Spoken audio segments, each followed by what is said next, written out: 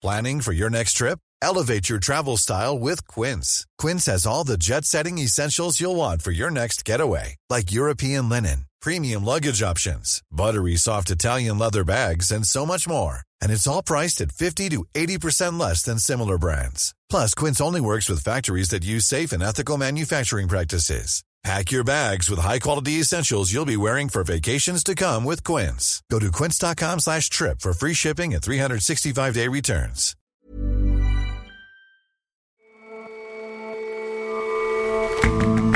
Hello and welcome to The Intelligence from The Economist. I'm your host, Jason Palmer. Every weekday, we provide a fresh perspective on the events shaping your world. Tuberculosis remains a global killer, in part because it's fast evolving its way around existing drugs. Tracking those variants and the infections they cause just got easier, thanks to a mix of methods old and new, and the help of thousands of volunteers. And one of the sharpest markers of revolutionary-era Iran was the quashing of culture. The hardliners wanted no non-Islamic influence creeping in. So why, under a new hardline president, is Iran celebrating Western pop artists like Andy Warhol?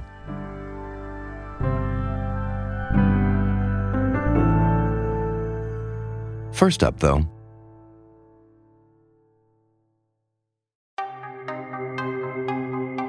in Parliament yesterday, Britain's Prime Minister Boris Johnson led tributes to Sir David Amess. A man who used his decades of experience to offer friendship and support to new members of all parties, whose views often confounded expectation and defied easy stereotype, and who believed not just in pointing out what was wrong with society, but in getting on and doing something about it. On Friday, the Member of Parliament was stabbed to death in a church in the small town of Leigh-on-Sea in southeast England. As on every Friday, the Conservative Party MP was there to meet local people and hear their concerns. A 25-year-old man has been arrested, and the attack has been declared a terrorist incident. Many MPs are now calling for greater protections. In the wake of Sir David's death, Chris Bryant, an MP with the Labour Party, called for people to be kinder. He then received a death threat from a man who was later arrested. It's not just name-calling, but really, vile threats to people's lives, to their families, and to those who are around them. And we've got to change as a country. We've just got to change. Constituency surgeries, where MPs meet voters to discuss local issues, are a long-standing quirk of British politics. But not for the first time, there are fears these surgeries may be too dangerous to continue in their current form. Sir David Amess was a very long-standing Tory MP. Joe Rockman is a Britain correspondent for The Economist. He was first elected in 1983. His election was seen as a symbol of the coming sort of Thatcher era and the growing Tory party appeal amongst working-class voters. And since then, despite being an MP for decades now, he's never been particularly prominent. He is what is known as a good local MP in British politics, which means that he spent a lot of time listening to his constituents' complaints and their worries and their lives, and then he sort of would pick up causes which caught him, usually from meeting his constituents. What kinds of causes? For example, I believe one of his early bills was against the cruel tethering of horses, which was something which caused a great deal of agitation in his area. But if we do have a later debate, it does give the House an opportunity to talk about animal welfare generally, cruelty to animals, and the welfare of farmyard animals. His biggest success was cutting fuel poverty, which was inspired by the rather tragic case of a constituent of his who had died in a cold house. And then recently he'd started campaigning on endometriosis because, again, a constituent had come up to him and said that this disease was very poorly diagnosed and very poorly understood. So he was one of the hundreds of MPs who don't get famous, but nonetheless do quite a lot of good by working on unglamorous causes. And this isn't the first time we've seen an attack of this sort on an MP speaking to constituents.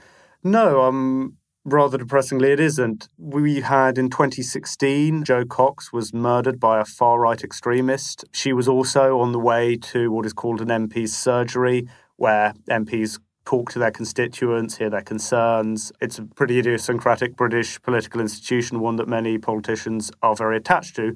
But the meeting with the public element, obviously, it makes them quite vulnerable in some ways. So we've had 2 other attacks of this nature. One was in 2010, which was Stephen Timms, who was an MP for East Ham. He got stabbed by another Islamist extremist who attacked him at the time.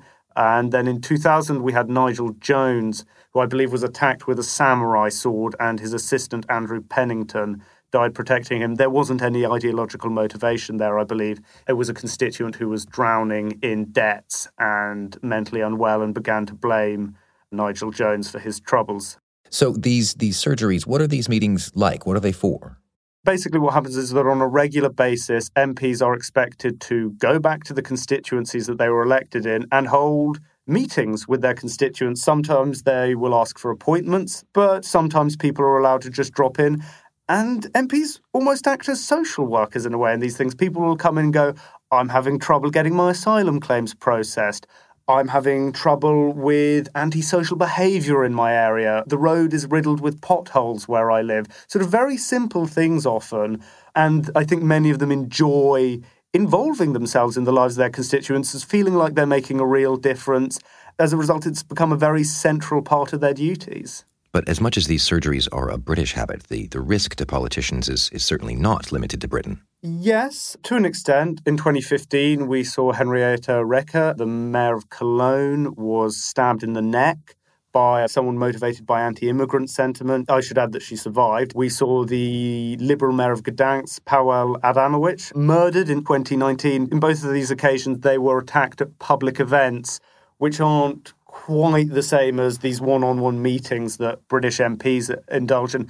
The closest analogy I can actually think of is maybe Gabby Giffords, the US congresswoman who got shot in 2011. She was doing a tour called Congress on Your Corner, which was sort of informal meetings with voters in her seat. So that's perhaps similar, but that was a bit of an innovation. It's not such an integral part of the political system and political culture in the same way that it is in the UK. So how to maintain that political culture, that quirk, and keep MPs safe? There is going to be a review into MP security. The National Police Chiefs Council is contacting all MPs to discuss security with them. And some MPs are saying they need to take more precautions. But on the other hand, many MPs are very resistant to this concept. Jess Phillips, who's a very outspoken Labour MP, says she doesn't want any security measures which would interfere with her doing her job. Similarly, Diane Abbott, who's a black female Labour MP and receives some of the most vile threats of any MP, has said that she wouldn't want any police at her constituency surgeries because it might put off some of her constituents from coming. She has said that she might adopt a plexiglass screen of some sort. But again, the fact that it's taken, frankly, 2 murders for her to begin contemplating this, despite the many threats that she receives, really does tell you something about how reluctant MPs are to have anything which they feel gets in the way of them interacting freely with their constituents. It sounds as if, on balance, MPs are more enamored of this kind of face-to-face contact than they are worried about their safety. Do you think, even in the face of this attack, that they'll continue to feel that way? Look, I think it's going to be inevitable that there are some changes. Maybe some of them will bring police into the surgeries, either standing outside or in the room. There may be an element of MPs becoming a little bit more distant from their constituents because of these security measures, a little bit harder to reach, which would be very sad to see because the type of people who come to complain about things to their MPs are quite desperate and really are looking for anyone who can offer them some degree of help. So in your view, no chance they'll be abandoned? If I were to inject a slightly hopeful note, I do think the sheer level of attachment that most MPs do have to this surgery or at work means that they are going to try and keep any changes that they feel would interfere with their work to a minimum. We like to criticise MPs a lot in this country, and some suggest that the sheer level of vitriol directed at them has contributed to the last 2 attacks. But most MPs are genuinely very dedicated to what they see as their role as public servants and public representatives.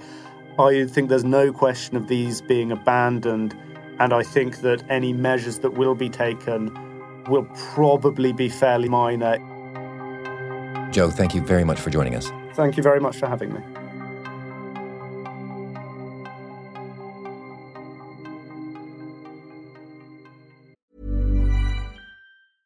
Ready to pop the question? The jewelers at BlueNile.com have got sparkle down to a science with beautiful lab-grown diamonds worthy of your most brilliant moments. Their lab-grown diamonds are independently graded and guaranteed identical to natural diamonds, and they're ready to ship to your door. Go to BlueNile.com and use promo code LISTEN to get $50 off your purchase of $500 or more. That's code LISTEN at BlueNile.com for $50 off. BlueNile.com, code LISTEN.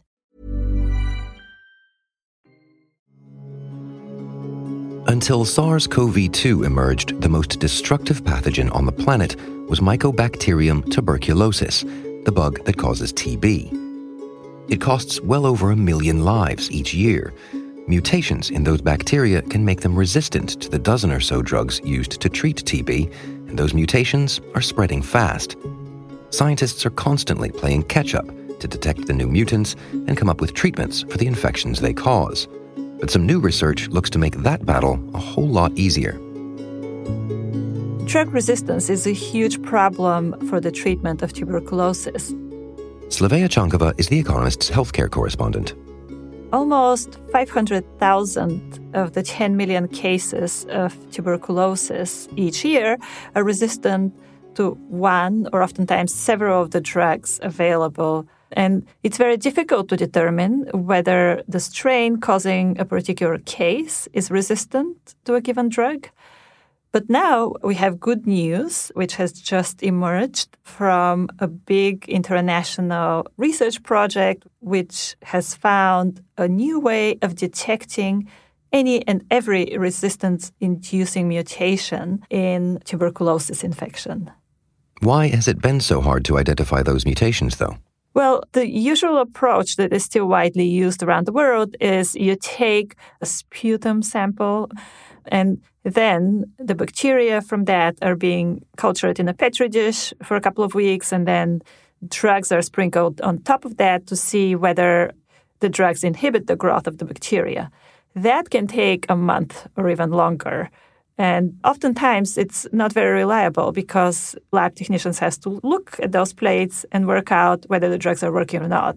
And different people may see a different result.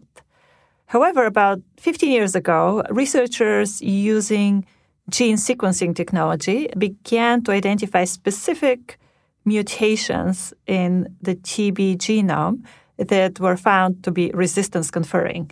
So that has led to the employment of PCR tests to search samples from patients for these specific mutations. And these PCR tests are the same as the tests that we now do routinely to find COVID-19 infections. So it's just much faster to look for these specific mutations using these routine PCR tests rather than just throw a sample and some drugs in a dish and see what kills off the bacteria? So with a PCR test, what you do is you take the sample and then you just put it in the machine and it can give you a result in as little as 2 hours. So much faster, but you have to know what sorts of mutations you are looking for. And that's where this big research project came in. So the idea is to figure out which mutations are responsible for resistance to which drugs, right? But getting the genetic sequences is only half the story. How do they test the various drugs against all the different mutated bacteria from human samples? So instead of petri dishes, the participating laboratories used culture plates which contained various amounts of tuberculosis drugs. After the drugs had time to act, the plates were photographed and then the images were entered into a database for examinations by 9,000 volunteers from all over the world. And those volunteers looked at the culture plates to work out whether the drugs were inhibiting TB. And what the researchers then did, they combined those results with full genome sequencing of the bacteria involved in each sample to work out which specific mutations or combinations of mutations were responsible for drug resistance. Okay, so now they have a long list of mutations thanks to the newer PCR method. and cross-correlated those with which drugs work, thanks to the old watch-it-in-a-dish method. But how to turn all of those data into a clinical tool? The results are the most comprehensive catalog we have on TB mutations that confer resistance. So the way this information will be used is for developing better PCR tests to identify drug resistance in TB cases.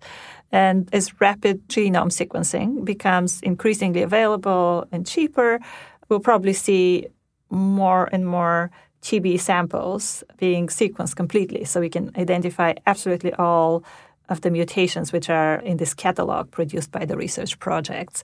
So we'll be able to know whether a particular patient's infection is caused by a bacterium resistant to any of the drugs or any of the amounts of the drugs, because sometimes a mutation matters for that. And then we can have a really personalized treatment for everybody. And does going about it in this way have implications for tackling drug resistance in other pathogens? The whole model of the way the research project worked with the sequencing and volunteers helping to look at those culture plates means that we could do this for many other pathogens. Antibiotic resistance is a massive problem globally. Patients in hospitals routinely have infections which are antibiotic resistant, and being able to quickly determine what to give them will be really life-saving in many cases. Slavea, thanks very much for joining us. Thank you, Jason.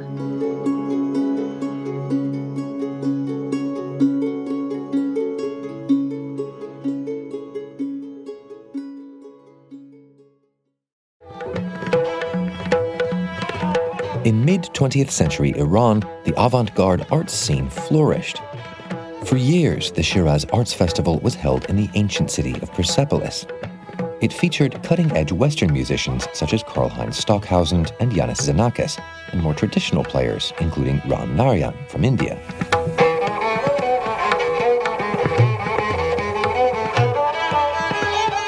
By 1978, though, dark clouds were gathering, and the festival's 12th running had to be cancelled. In the run-up to a revolution that would come the following year, the art scene had come under pressure from hardliners looking to do away with any non-Islamic influences in the culture. So it stayed for years. The election of a hardline cleric as president this summer might seem like a sign that those cultural pressures would be renewed.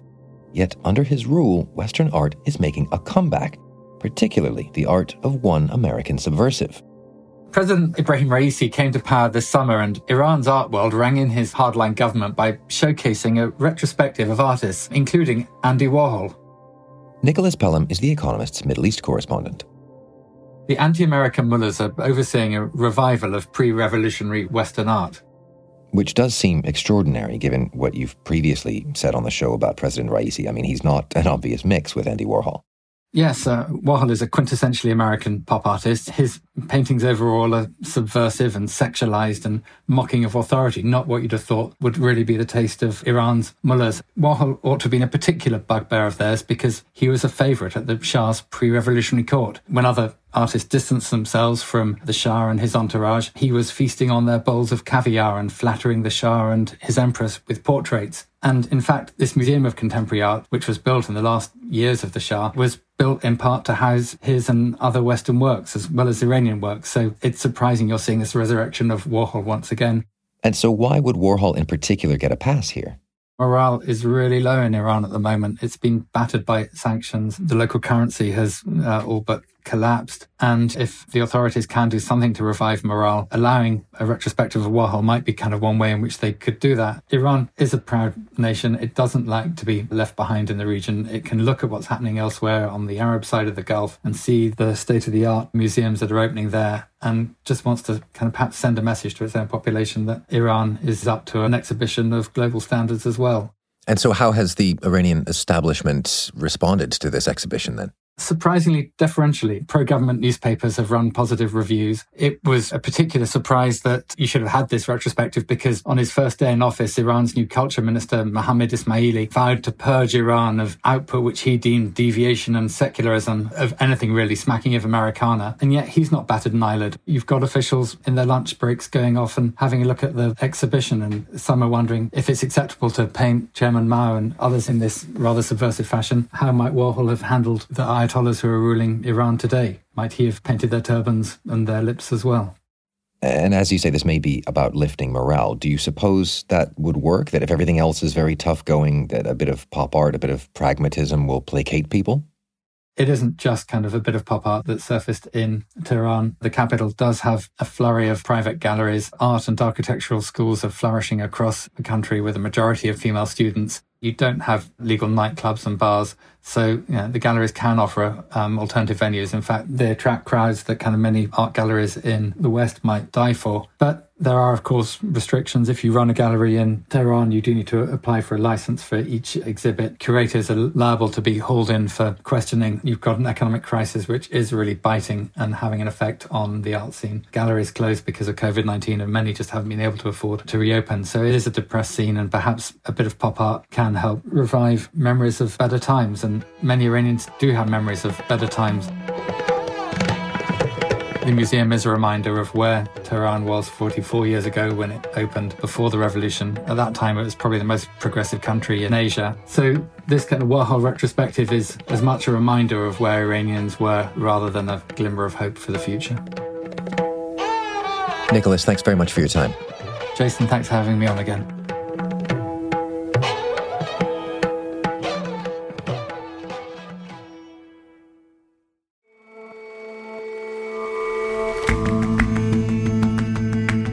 That's all for this episode of The Intelligence. If you like us, leave us a rating and a review. And you can subscribe to The Economist at economist.com/intelligence offer. The link is in the show notes. See you back here tomorrow.